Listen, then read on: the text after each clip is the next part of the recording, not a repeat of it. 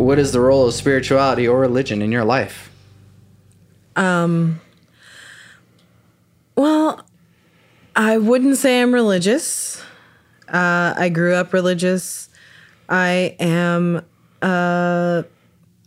pretty spiritual, as in I am legally recognized as an ordained minister.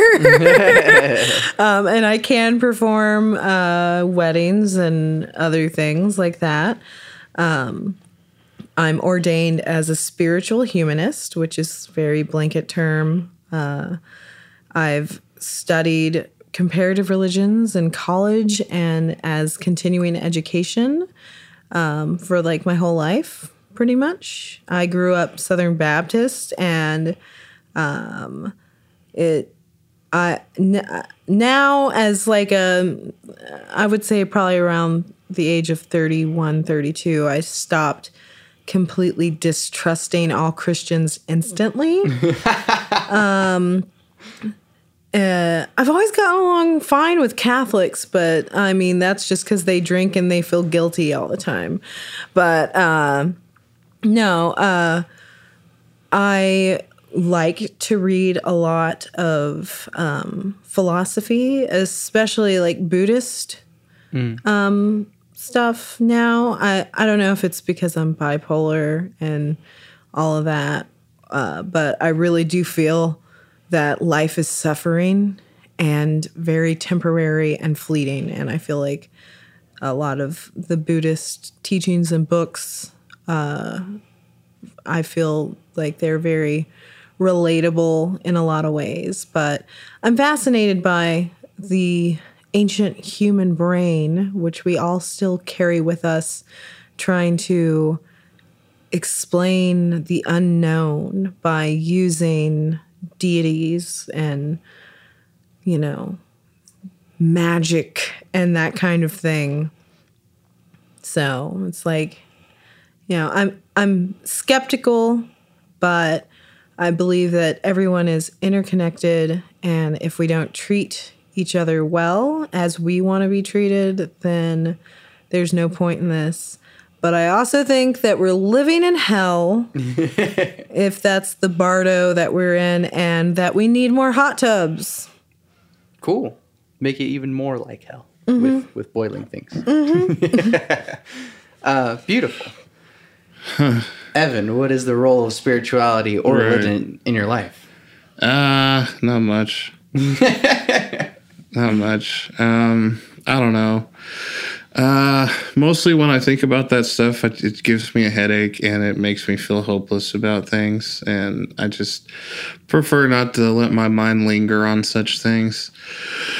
I went through a pretty big phase, as a lot of people do in college when you're figuring things out about yourself, where I eventually kind of turned away from Christianity, which I was brought up in.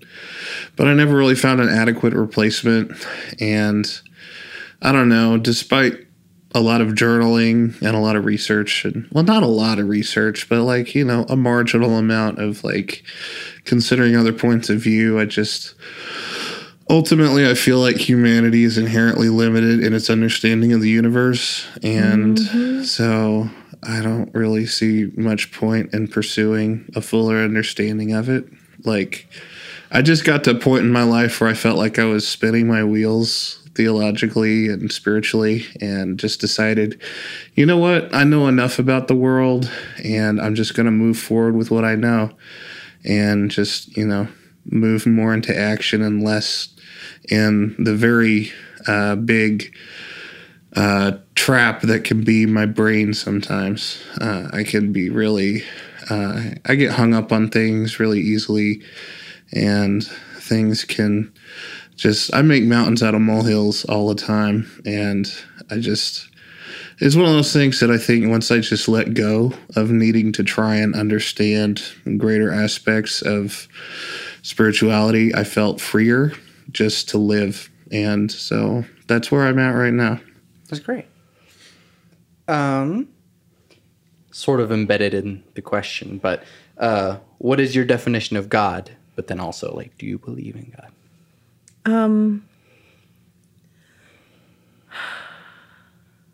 That is a huge question.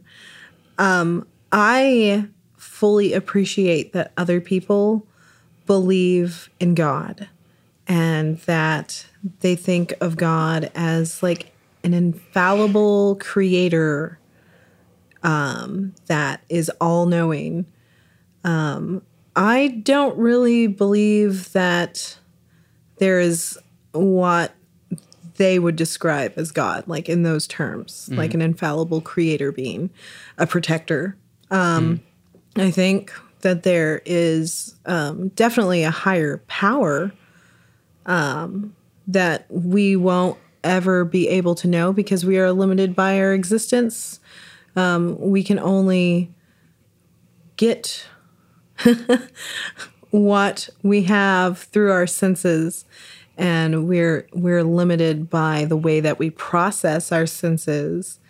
And some people are even further limited by how many senses they have. And we have filters on our brain that are mental illness or, drinking and addiction or not any of that, the kind of people that are high on life, and I don't quite understand them.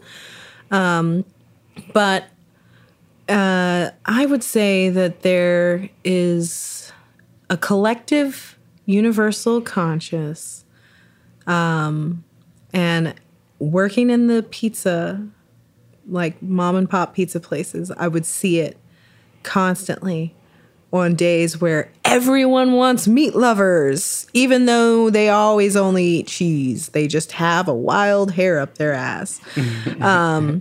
But you will see like these, it's the majority of the way that people are acting, like some people would attribute things to like the full moon, that kind of stuff. We are affected by more than we know. And I would like to think that if there is a higher power, it's, and if we're, I wouldn't say that there's even necessarily a duality like God and the devil, but that underlying all of existence, I would like to say that people are striving to feel connected and loved and safe.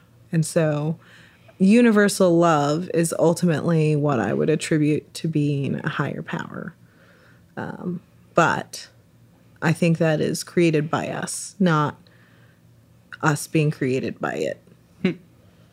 I like that a lot. Evan, what's your definition of God?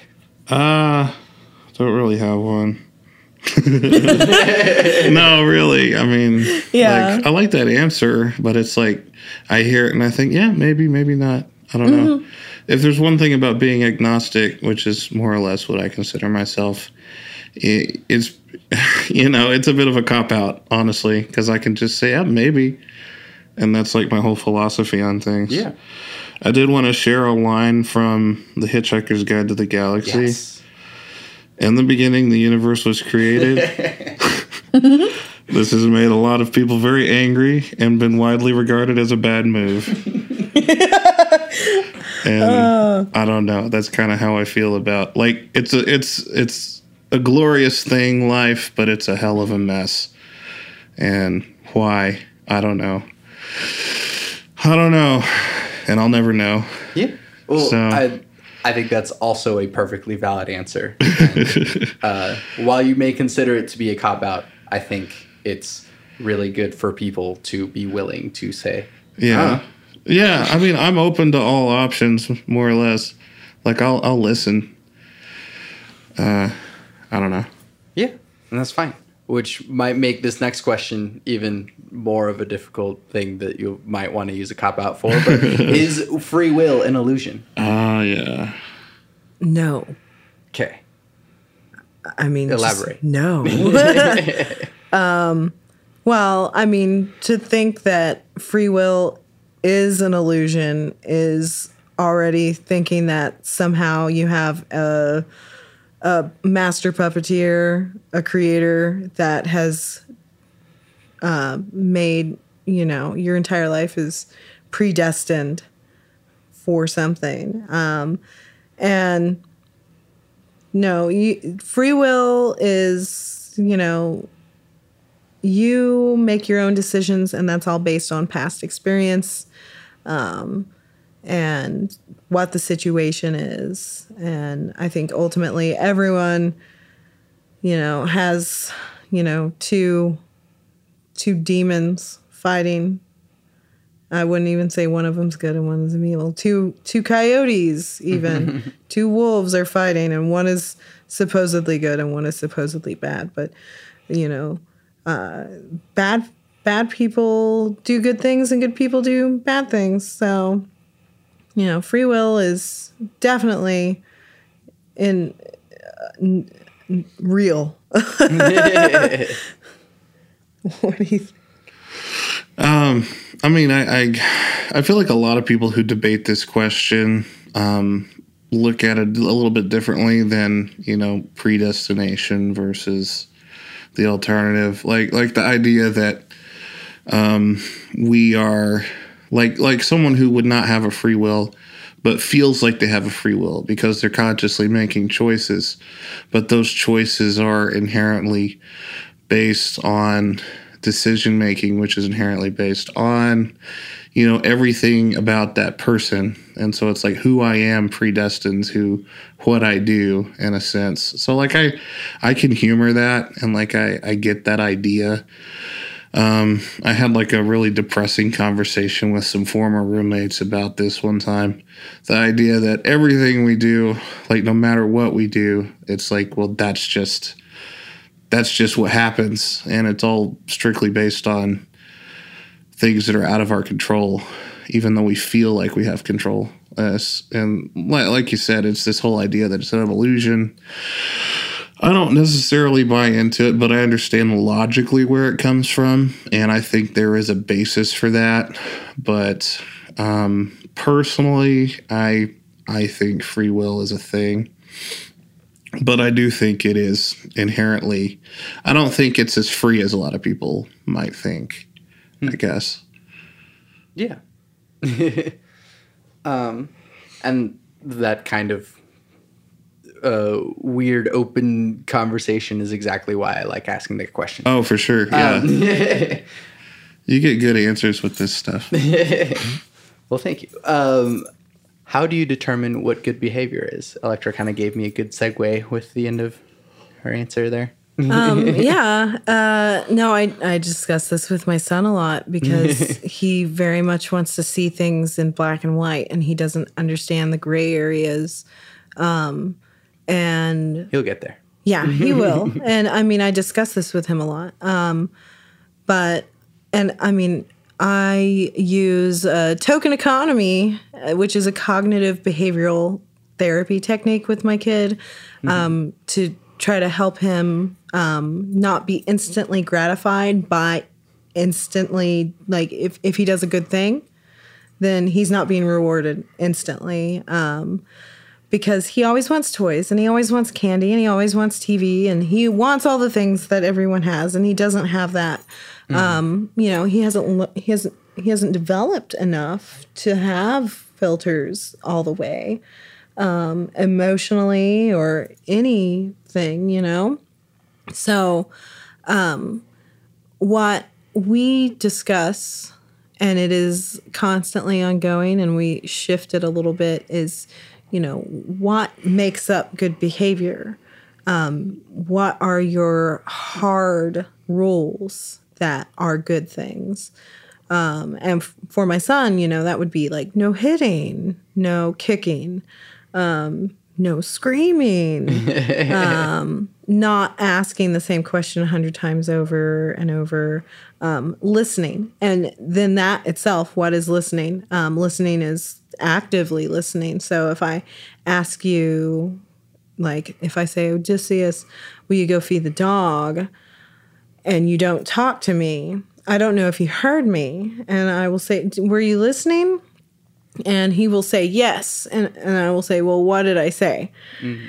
And then he'll be like, And I'm like, no, I want you to repeat back what I said, and I'll say it again. So like what is good for him? Those are his expectations as a child to try, to know that he can safely talk to me, and that we will, if he's having a meltdown because he is becoming a child and not just a toddler. I know that I have to be very patient, and it can be hard sometimes. And he can be frustrated because there's language difficulties and things. But what is good is just the same as like what is bad, I guess. I think what is good is being compassionate and mindful, not making fun of other people. I have been made fun of so many times in my life as a young child, I got made fun of because I didn't talk, and then I got made fun of because I had prepubescent puberty. And then I was made fun of because I dressed in a certain way. I think everyone goes through those kind of things, but it really internalized that kind of stuff for me. So, I want to treat other people how I want to be treated, or even better. And that's respecting people's differing ideas, actively listening to other people. What is good? I would say helping those who need more than you. Like, I roll around with like granola bars and water bottles and have conversations with homeless people almost on the daily basis.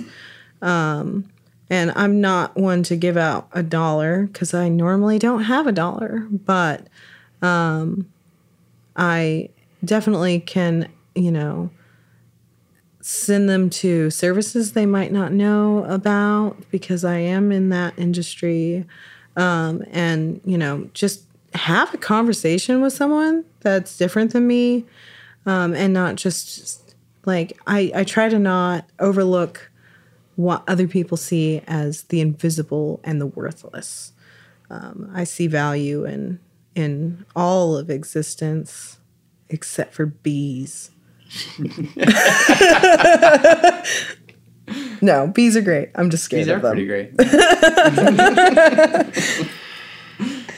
Evan, how do you feel about bees? I mean, what's good?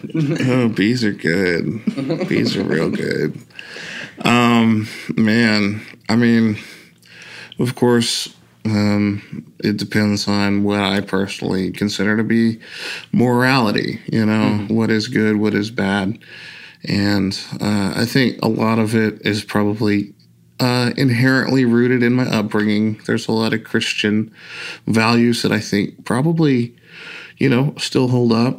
Don't kill, don't steal, don't covet. Like, pretty good wisdom. But I like to do all those things. Like, I don't know. Like, I do have a pretty strong moral compass there. Like, even I don't know, systematic things. It's a hard thing because there's a part of me that wants to be like a law-abiding citizen. That's like, I believe in, abiding by the law and doing what's considered to be right, legally, socially, and all that stuff. But at the same time, it's not always right. And what is bad behavior is often, there's things that I would consider to be bad behavior that's completely normalized, that's completely acceptable, or completely even just something you don't even think about. Like, I mean, I don't know. Like, I am very keenly aware that my diet is not great. Like, I'll go to like a fast food place and get like a burger or whatever, and it's like, that's just something you do. It's an American thing. But it's like, also, I'm feeding into this corporate machine that systematically, is terrible to animals, and it's like I should really be a vegan or something. But then veganism has its whole thing. Like it's hard to find right behavior, because sometimes what seems like it's right might have unintended consequences, and sometimes what seems wrong might just seem wrong for the time, or might seem wrong based on the context. And it's really trying to separate instincts from actual fact-based like research, and that's tough because we're constantly learning new things and the world's constantly developing, and what's good and bad is always changing. So it's hard, and I just do the best that I can, and try not to be too hard on myself, even though I am. But I try not to be too hard on myself for things that are more systematic like that. I mean, whether it's like wearing clothes that was probably made by, third world underage workers, things like that. I consider that to be bad behavior. But it's more acceptable because there's a huge distance there. Mm. It's systematic, it's industrial, and I don't know. I think I have a pretty decent conscience about it, and yet it's not strong enough for me to change my behavior. But, it's also like there's certain trappings of society that's like, what are my alternatives? I would have to completely change everything about how I function. And it's, honestly, it's just a shortcoming of mine that I'm not willing to do that, which again I would consider to be a negative thing. So I don't know, but otherwise, treat people with respect, try to have empathy. You don't necessarily have to agree with someone to understand someone. And I think I don't know, I think the golden rule is an okay place to start. I don't believe in it because, how does it go? Do unto others as you would have them do unto you. But that assumes everybody has the same values. Mm-hmm. And so it's like, I don't like being bothered at lunch if I'm sitting alone. Some people might feel lonely and might wish someone would come over and talk to them. Mm. And it's like, well, if I were him, I'd go over and talk to him. And so if they come and talk to me, I'm like, hey, leave me alone. Everyone has their own definition of what, they feel like they should be treated as. And then there's the silver rule, which is do unto others as they would have you do unto them. And I don't agree with that either, because they might want you to do something that compromises your morals too. Mm-hmm. And so it's like, I think those are good places to start because they're grounded in empathy, but you also have to use that like as a springboard and then see how that aligns with whatever you've determined your morality to be. Like one of the biblical things is obey your parents, but like, there's some things that, your parents you probably shouldn't obey certain things, especially if they have, I don't know. There's lots of generational conflict out there right now about certain worldviews and how people are treated today based on, just biological things even. And it's like, it's a whole thing. And I don't know, like there doesn't have to be like a gaping, like,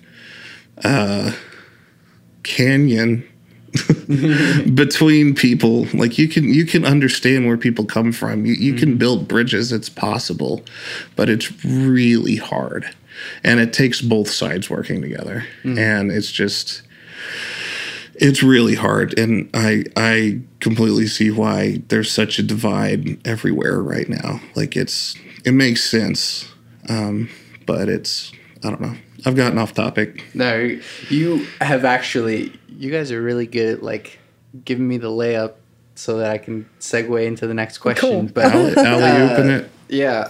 The next question is, how do we reduce the division? But I also want to mention that there's there's the, I guess, inverse of the golden rule, which is not do unto others. It's do not do unto others what you would not want to have them do to you. And I feel like that one works a little bit better That does work universally. better. Yeah. But anyways, how do we reduce the division that has so permeated, or really has been consistent through the entire conversation, has just gotten louder? Well, I think that traveling is one of the easiest ways to open a narrow mind. But obviously, it's an expensive thing. Yeah. Traveling and meeting new faces and talking to people that you've never talked to and you probably will never talk to again in your life, even with the social media age. I think that the more different type of folks you come across, the more understanding you become. Creating conversations with people that I know that I don't really go out and eat lunch a lot unless it's like with like Evan. And so I'm sitting there having lunch with him. But on occasion I will go out and eat lunch. Being a pretty lady, I often have people be like, oh, why are you sitting alone? Let me join you. And they almost always don't even ask. They just kind of do it.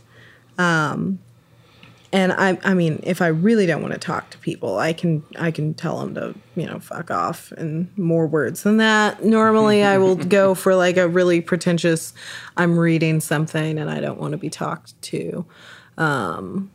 But I think that,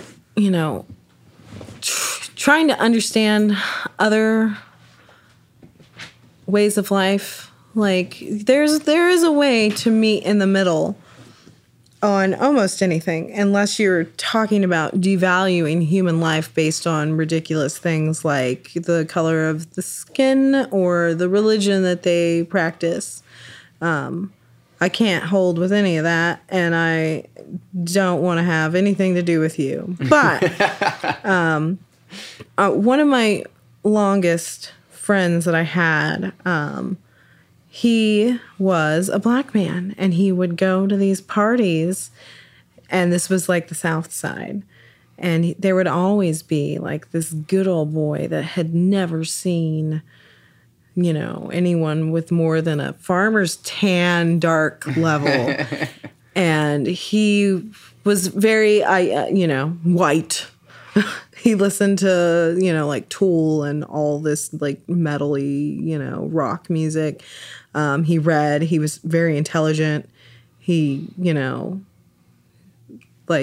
he would change the mind on, first being introduced to this person that was racist. And then he would become the exception to the rule, And I think that you kind of have to be that kind of person. I don't really tell people, well, hi, I'm pagan, hail Satan. People find out about me, through my work or through my music or whatever. And that's not all surface level stuff. That's my personal things, so they will, especially with like the work that I do as like my real job, they will always think, well, oh, you're very compassionate, and I will get thank yous. Thank you for doing what you're doing, just like how you would say thank you for your service to someone that served in the military. And they almost project exactly what they think of, and that in Oklahoma in the Bible Belt very often is that I am a good Christian. And I get that too, by the way. Yeah. I worked at Cracker Barrel for a really long time, and the Cracker Barrel in I-40 is 90% what we called skirts. which are Heartland Bible Baptist students.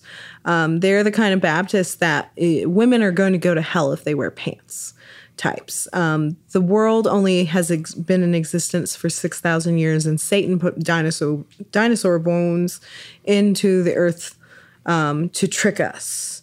And the devil is a trickster and all of this kind of stuff. And they do believe the rapture's coming and that kind of thing. And it was always like, it had been a ludicrous thing to me because I had never met people that had been so indoctrinated and ingrained and taught that without these rules, we are the idiots for not believing that. We could be converted. We could have our minds changed, and that whole conversion mentality. That's one of my biggest pet peeves, I think, is trying to convert someone to the opposite. But, if you can't have like a civil conversation where I've worked with these people for years, and they would always say, well, you're one of the good Satanists, after we'd been working together for so long. And I'd always be like, I'm not a Satanist. But they think I am, because anything outside of Christianity, whether you be agnostic, you are a Satanist, it's very black and white. And so, but they would get along with me. They respected me as a human. They just would pray for my soul constantly.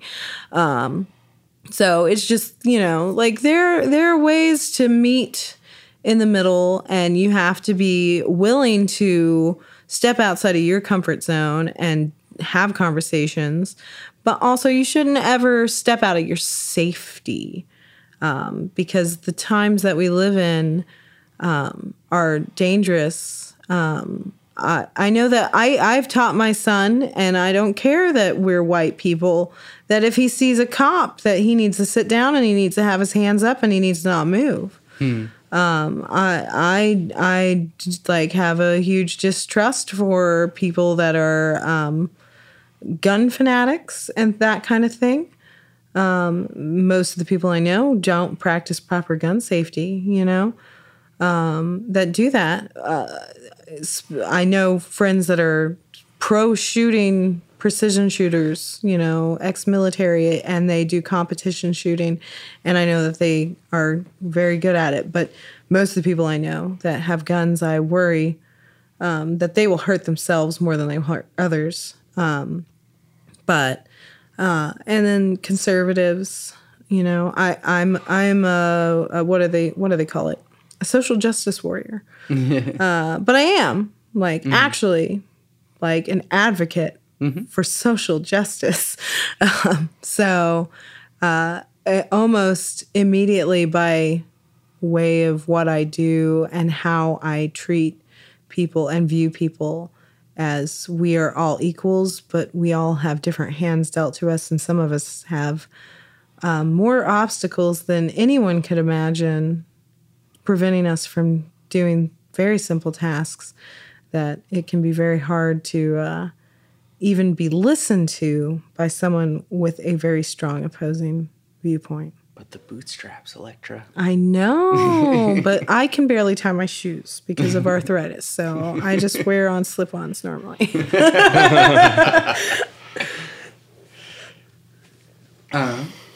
Yeah. Reducing division. Right, reducing division. Well, I might be a little more centrist than people realize. That's kind of like a negative word these days because everything's so polarized. Sure. But, I'm definitely left-leaning, but I don't 100% buy into any viewpoint, really. Things are more complicated. Oh, sorry. Oh, you're good. I was messing with the mic earlier. So, I can find maybe more points of understanding than some, and a lot of it has just been dealing with people who are close to me and not shutting them out of my lives, but being willing to try and keep relationships going in spite of differences. Like, I think there's a place that you can meet in the middle, and that doesn't mean that you're moving to the middle. That doesn't mean that you're uprooting where you're at and going to, implant yourself in. Right. It just means that you have enough of a reach and an understanding beyond your own little bubble that you can actually communicate with someone like an adult. And which, sometimes is almost even belittled. I don't know. But I think that's a key thing is, not being completely in your own bubble, because a lot of people are in bubbles and don't realize it. I mean, I constantly strive to pop bubbles, and I am very aware that I'm still in a bubble. Like the way that news is brought to you, the way that, all interactions with the outside world happen. It's all curated for you now. And no matter what you do, if you're online, everything's going into an algorithm somewhere, and you're getting a skewed view of the world no matter what you do. And you have to be aware that what you're seeing is not necessarily the way things are. So, it's just a matter of getting out there and being more aware of other people, other cultures, other thoughts. And you don't have to agree with them. I'm not advocating, meeting someone halfway, like I said, doesn't mean that you're giving up your stance. It just means trying to find some place of commonality.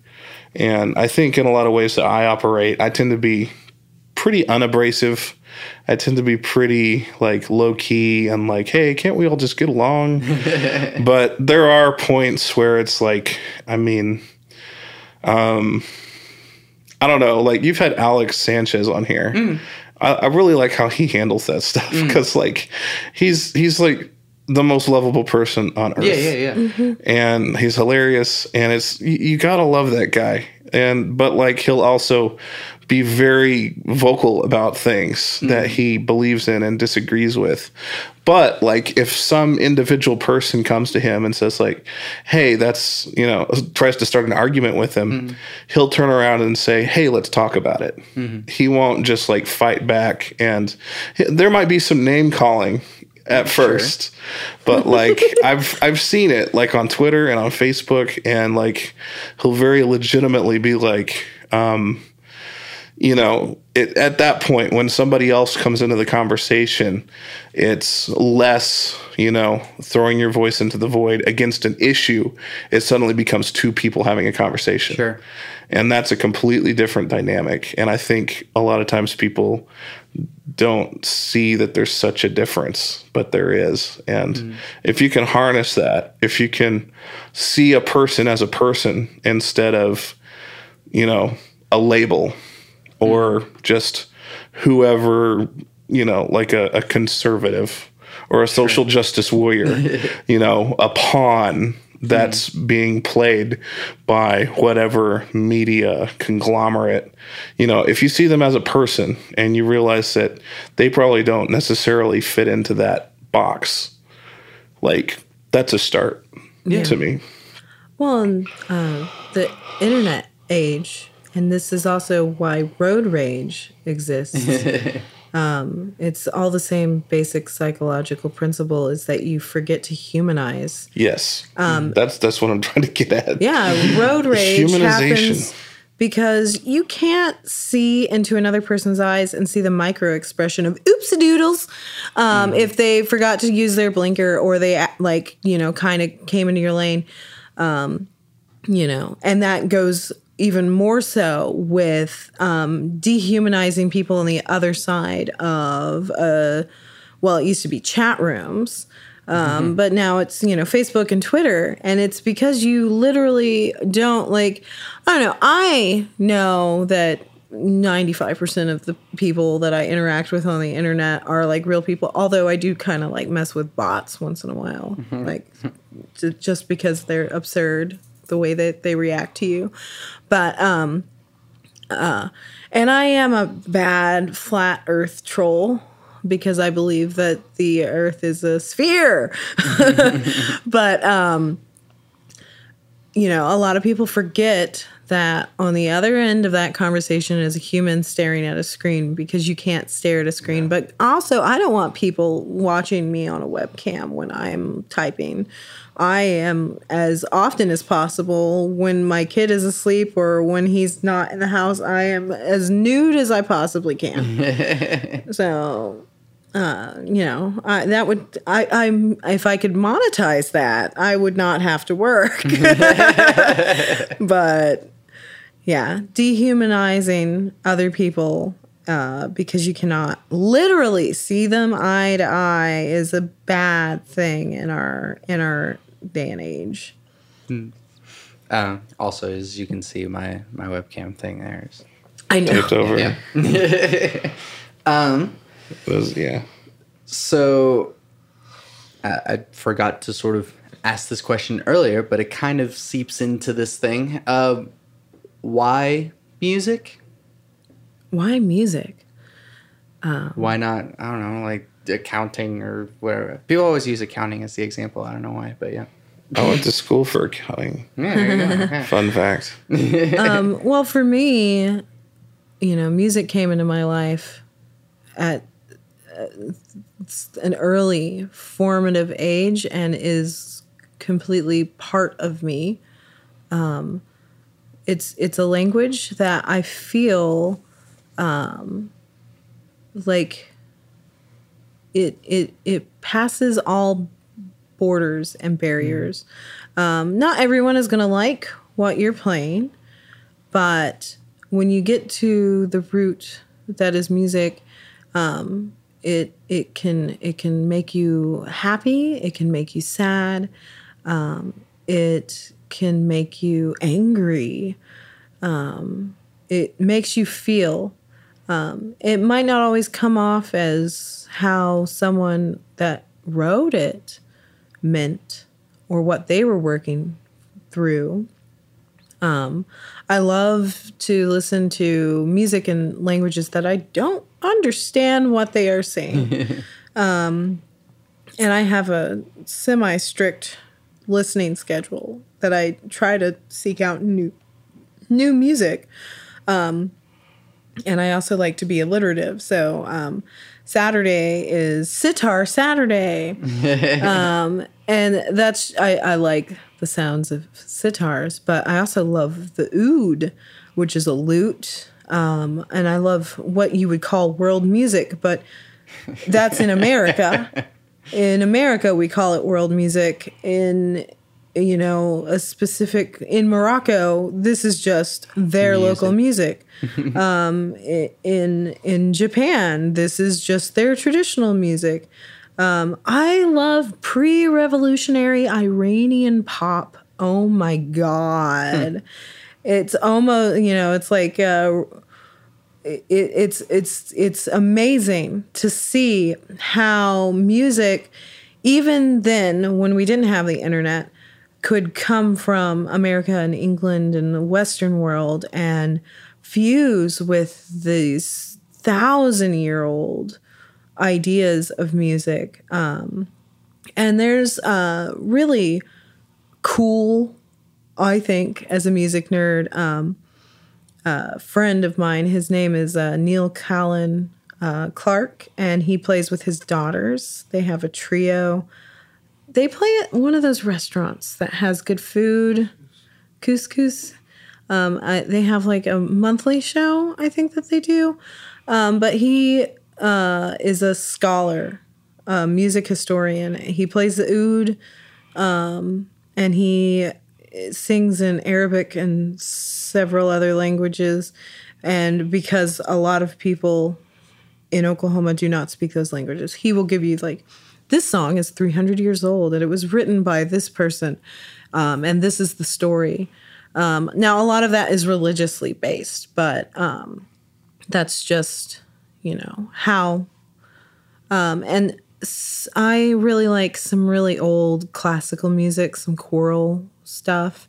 And that also was religiously based. There was not secular then. You were either religious or you weren't. And there weren't multiple different religions to choose from. You know, there's like 400 represented Christian denominations, I think, in America. But then it was like either you are with the Church of England or whatever. There were only so many options. Or you were Muslim because that's where you lived. Or Shinto, So there weren't options. You either were or you weren't, and you didn't go against the flow, because that's how we have things like the Salem witch trials or whatever, which was probably, a lot of people doing hallucinogens on accident. But I think music, it moves in a way that,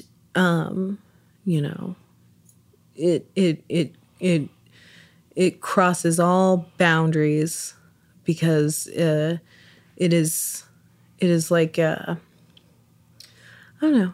For me, it's like just as natural as my heartbeat, and I think for many people, that is true for them too. So, but I feel that even biorhythmically, it affects how our moods are. Because a slower song, you're going to chill out, you're going to take deeper breaths. And death metal is really great for exercise. And, like when you hear something that's angry, you're not necessarily going to get angry. You're going to be like, other people are relating to this, my feelings. Yeah. And you can just get it out cathartically. Mm-hmm. And so, music. I honestly, that would probably be my spirituality, and more than anything is music. So I've toyed with that idea about treating it with a little bit more of a religious rigor, and be like, well, as going to church is like having a practice session, and like journaling is like writing a song, and Well, it's like most often you do that weekly. If you have a rehearsal with a band, you do it once a week at least. So. Yeah, I don't, but I should. I would like to practice more. Special, you have to set aside time, and it's one of those things. I've been I played for 45 minutes the other day, and I got blisters because I've been a booking manager and not a musician for so long. So. Yeah, I mean, I think music is something that's, I don't know. I've always considered it to be, it's not a competition, but of all the art forms, I mean, to me, it's just the purest. There's something about it that's, to me, more universal than anything else. It's intangible, completely intangible. And it's, magic, really. I mean, there's mathematics to it. I almost try to avoid music theory in a lot of ways, because it's almost like looking behind the curtain and understanding how everything works and how you manipulate frequencies and sounds into certain results. But I kind of try to adhere to almost like a childlike fascination with everything. I remember the first time I discovered that chord progressions were a thing. That was something I got to discover myself. I always thought you chose a chord and stuck with it. I didn't really know how keys worked. I was young, and I was like, why won't this melody fit with this chord? It works here, but it doesn't work here. And then I found another chord, and I was like, oh, okay. And I started to understand harmonies, and just the discovery of how music works is really exciting, and just being on a general adventure with it, I'm constantly finding fun things to do with it and new ways to express myself with it that just nothing else compares to. I grew up wanting to be a writer. I didn't really set out to be a musician. I always thought I was going to write poetry. And then I thought I might write novels, and then I thought I might do journalism, and it was always writing. And there's just some things that words don't tap into. I mean, if you're a really good writer, you get really close. You know, there's something to be said for that. But there's just something very immediate about music, and it's just instant. The only other thing I could think of that compares would be like, visual art, like paintings and things like that. Which, you know, is more efficient because you can just look at a painting instead of having to listen to like a 5-minute song or a 1 hour, orchestra piece or whatever. But I feel like there's a more experiential element to music. And I feel like the expressiveness of that, unless, I don't know, like painting is a process, but it has like a final product, you know, but music is always an experience. So I don't know. It's always been a part of me. Like I've always wanted to do music, but I never thought it was viable. And so I pursued writing more so than anything. Well, I pursued architecture originally because I thought it would be a great way of marrying like artistic things with like engineering, brainy things. And I don't know.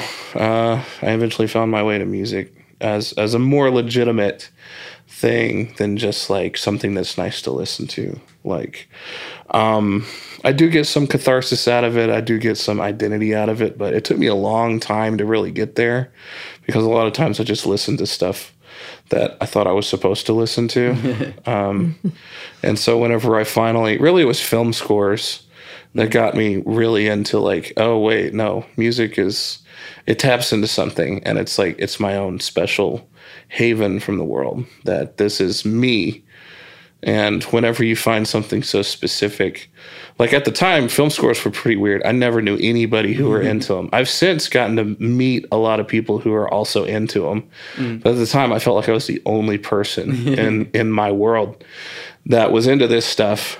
And it was one of those things. And I also think like now, with music being so accessible and being so specific, no matter what you're into, you can find something that's so incredibly uniquely for you that there's just a direct connection there that's really important. Like it's not just, oh, this is cool, this is for me, but it validates you as a person.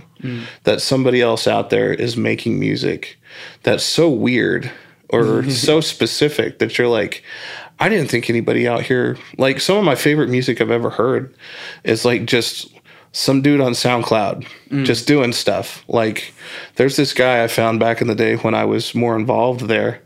He literally, he did like weird, he like made his own instruments and he like did this experimental stuff in weird time signatures. And he would have like his toddler do just just random verbalizations. Just like, here's a microphone, go at it. And it was like, this is some of the most avant-garde stuff I've ever heard. And it's just a toddler. Yeah. And it like the context of it just like completely changed. Like now all of a sudden this is art. And I was like, I can't believe this exists. And like, I was never going to find that from a label or something. Nobody's going to sign this artist. This is just like a dad who like, you know, has fun in his garage on the weekends or whatever.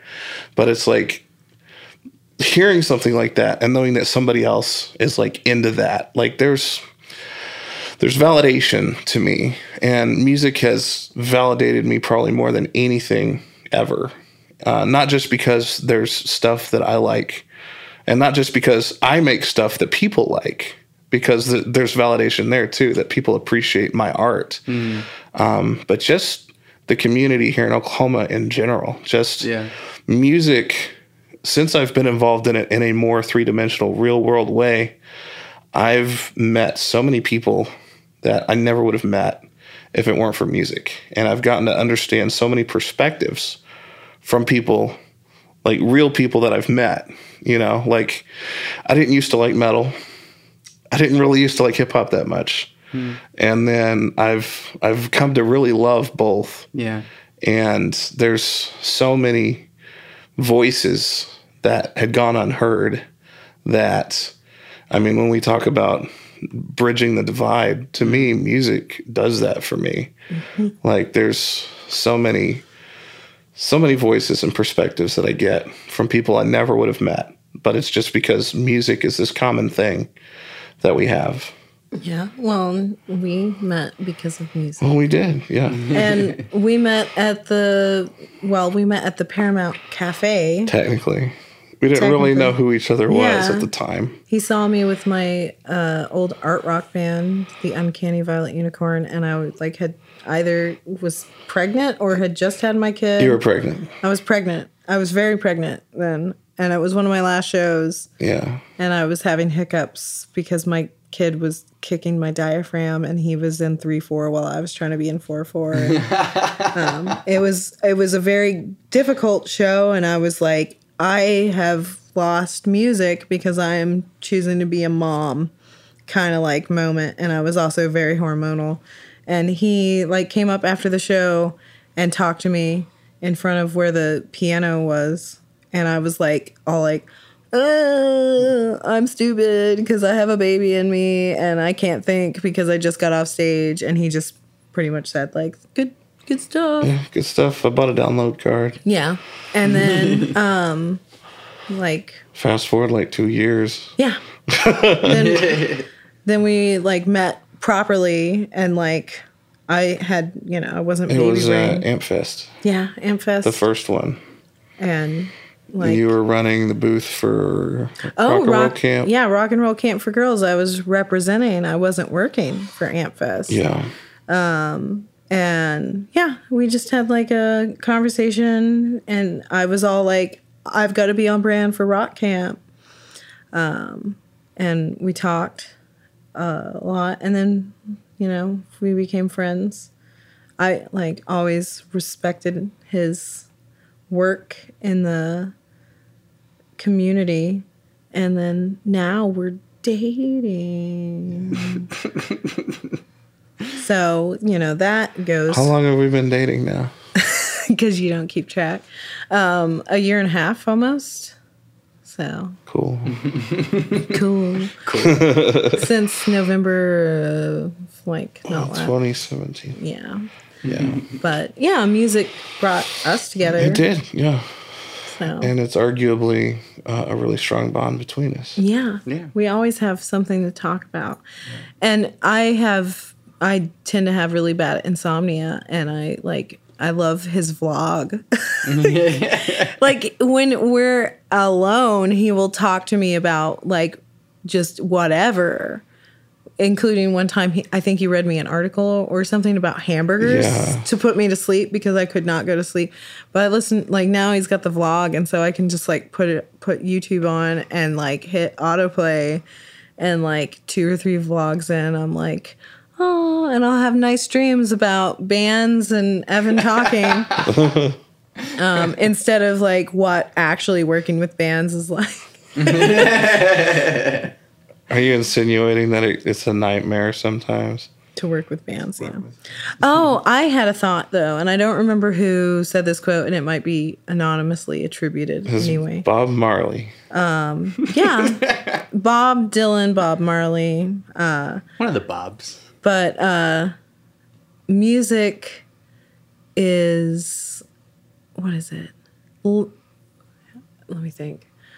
The way that art is decoration. Oh, that's a Zappa. Okay, for space, music is decoration for time or something like that. Yeah, I think that's a Zappa quote. Possibly. It's attributed to Zappa. That doesn't necessarily mean it was Yeah. him. Right, well, yeah. I love fakebuddhaquotes.com, and I've thought on many occasions of just making fake sounding Buddha quotes and putting them on top of the face. We have a couple minutes before I need to eat something before. So let's lightning these last 2 questions. What makes you happy? What makes me happy? Seeing my son thrive, and seeing my son enjoy things that I enjoy without me feeling like I force those things on him. I love to see other people do what they never thought was possible, like to see them like overcome things. I love to care for people, and seeing people well cared for makes me happy. I'm naturally a caregiver. And once in a while, what truly makes me happy is just shoving a big old hot dog in my face. So those are things that make me happy. But I mean, sometimes just staring at a wall with no phone going off for 30 minutes is also pure bliss. Oh, yeah. I'll preface by saying I think happiness is overrated. I think a lot of people pursue happiness, but it's not really an end goal like the way, I mean, I think sometimes you can do you can compromise yourself and do a lot of bad things in the pursuit of happiness. And you might have it, but, happiness is bliss. Ignorance is bliss. So, like, I don't know. Sure. Yeah, I think a lot of happiness maybe sometimes stems from just ignoring terrible things that are a part of existence. So that being said, not a whole lot really makes me happy, but a lot makes me content. Cool. And there's a difference. And I don't shoot for like highs, versus lows. I just shoot for kind of like contentedness. And cool. So a lot of things do that for me. Peace, mostly just clearing my mind and being, fully conscious and aware of existence and who I am. Reminding myself of who I am. Sometimes I forget. Sometimes I get lost in the world. And I've gotten to where I've built my life enough that I'm pretty okay with who I am. And so, like, I feel like I'm a decent person, and that helps me feel okay. Music is probably the thing that gives me the most joy in life, but it's only very specific times.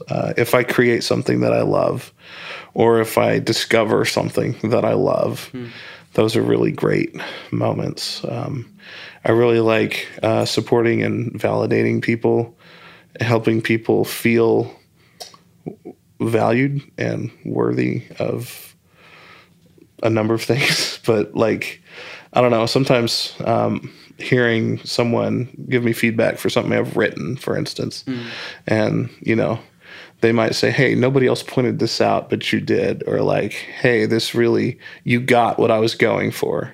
Yeah. Like, a lot of people do music coverage, and it's very shallow. It's very, here's what it sounds like, here's what it is, but you don't actually delve into, here's what it's about, here's what it's doing, and here's why it's important, and here's why you should listen to it. Not just, hey, it's cool, and it's out. Like, that's the big thing. The occasion is, hey, it's new, it's out. Right. Yeah, but what makes it good, There's some good writers that have done some really good things. Nothing against them at all. But anyway, moving on. All right, so cake or pie, and plug your stuff. Cake or pie? Cake or pie. Cake or pie, and then plug your stuff. It's got to be pie. Well, Evan would know this. I am someone that very much will order my desserts and be like, no, I want that before my entree. And ideally, I will not choose between cake or pie. Well, ideally. Actually, I'd still choose pie, though. It depends on what kind of cake and what kind of pie. Yes, it does. If it's like a plain white sheet cake, no thank you.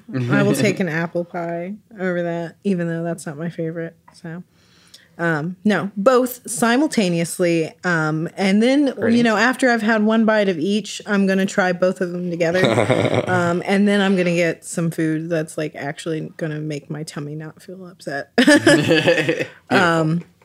I am Electra. You can find me on the internet at electrasmusic.wixsite.com/awesome, since I remember that since the last time. Or on at Electra's Music on Facebook. I'm on Spotify. There is another Electra on Spotify, but mine has a weird, freaky double weird thing. Also, there's just like a freaky picture of the two of them. Yeah, I'm on pretty much every platform for music distribution. And I'm at Electra Eclectic on Instagram and at Electra5000 on Twitter, where you will see me normally being less nice than I am on Facebook. And also, just being a little bit more real. And I have a show on May 24th, Friday, May 24th, at Vintage 22 in Ada. And which, as of the day of this podcast coming out, is tomorrow. Okay. Tomorrow. Go to Ada. It's a lovely town. Really, stay in one of their hotels and enjoy Ada. It is beautiful. Vintage 22 is awesome and welcoming. They have good food. Nachos and pizza, eat them both at the same time. And then Sessions, not far down the street, is also a really nice little bar venue. And there's some cool thrift stores and antique stores and just coffee shops and stuff to check out in the daytime. I highly recommend it. It's a nice little getaway. And soon enough, Evan and I will be leaving the state for a weekend again, like we have done in the past, to play some music. Sweet. But this time we'll be doing it in Texas instead of Missouri and Kansas and Tulsa. Where can we find your stuff? I like to think that cheesecake is a happy marriage between cake and pie. So I really like cheesecake. Cheesecake is really cheesecake good. Is pie, but that's a weird. Is it pie though?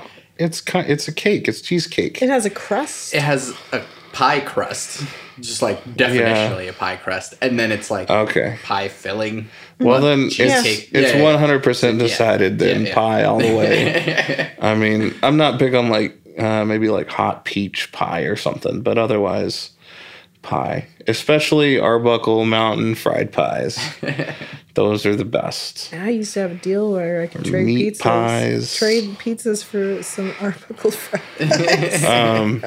Yeah, so I don't really have anything specific coming up, but I do have a lot of stuff in the works. I just don't have the details fleshed out. But be looking for something around October that I'm not going to mention. But hopefully it'll come to fruition. October 2020, because that's a lot of work too. We'll see. We're shooting for October 12th of 2019. But just mark the date, and we're going to shoot for it. Not telling you what it is yet. But anyway, I'm Jarvix. Musically, I am also on all the things, Spotify and SoundCloud and Bandcamp. Jarvix.bandcamp.com is probably the best place to go. That's where I have most of my stuff. I have the deep cuts and I have the oddball stuff. And, if you are to download stuff, more money goes to me than if you buy it through another avenue. So jarvix.bandcamp.com. You can also access all this on jarvix.net, which is my website. I'm at Jarvix Schmarvix. That's JARVIX SCHMARVIX. That's on Twitter, Instagram, and Facebook. So that's how to keep up with me performing and doing music stuff, and then occasionally other stuff. I also run Make Oklahoma Weirder, MakeOklahomaWeirder.com. I'm online on social media as Weirder OK. That's at WEIRDEROK. And there's also a YouTube channel for that I'm looking to do a little bit more with. Kind coming out here soon. But I do have a vlog that I put out that we've referenced a couple of times, so I'll mention that. I shoot to do those about once every Friday. It kind of varies, but for the most part, I do a weekly vlog where I just talk for 10 minutes about local music, and that's kind of the most consistent thing I'm doing right now. But I do album reviews, I do interviews, I got a podcast coming out soon, so that'll be fun. I have details about that, but I can't share them yet. But look out for a new podcast, probably late summer, early fall. But you can just stay up to date on all that stuff at makeoklahomaweirder.com. I also run an open mic down at the deli. It's the first Wednesday of the month. That's once a month. Sign up at 10, shows at 10:30. I play a couple of songs every time. So if you ever want to see me and you're not sure when, you can always come out to that. It's free. You just got to be 21 or older because it is the deli. And I think that's pretty much everything I have at the moment. We almost ended on 69. That's why I was like, cut. All right. Thank you guys so much. I'm going to lightning my plugs. So thank you. I'm Santiago Ramones. I'm Electra Stanislava. Evan Jarvix. You can find everything that I do on my website, santiagoramones.com. You can also look up at Power Cycle Music on all the social medias. Find the podcast on all the stuff. Leave reviews and all that junk. I always end my podcast with my 3 things. They shape my life philosophy. Those 3 things are: love never fails, it's going to be okay, I might be wrong.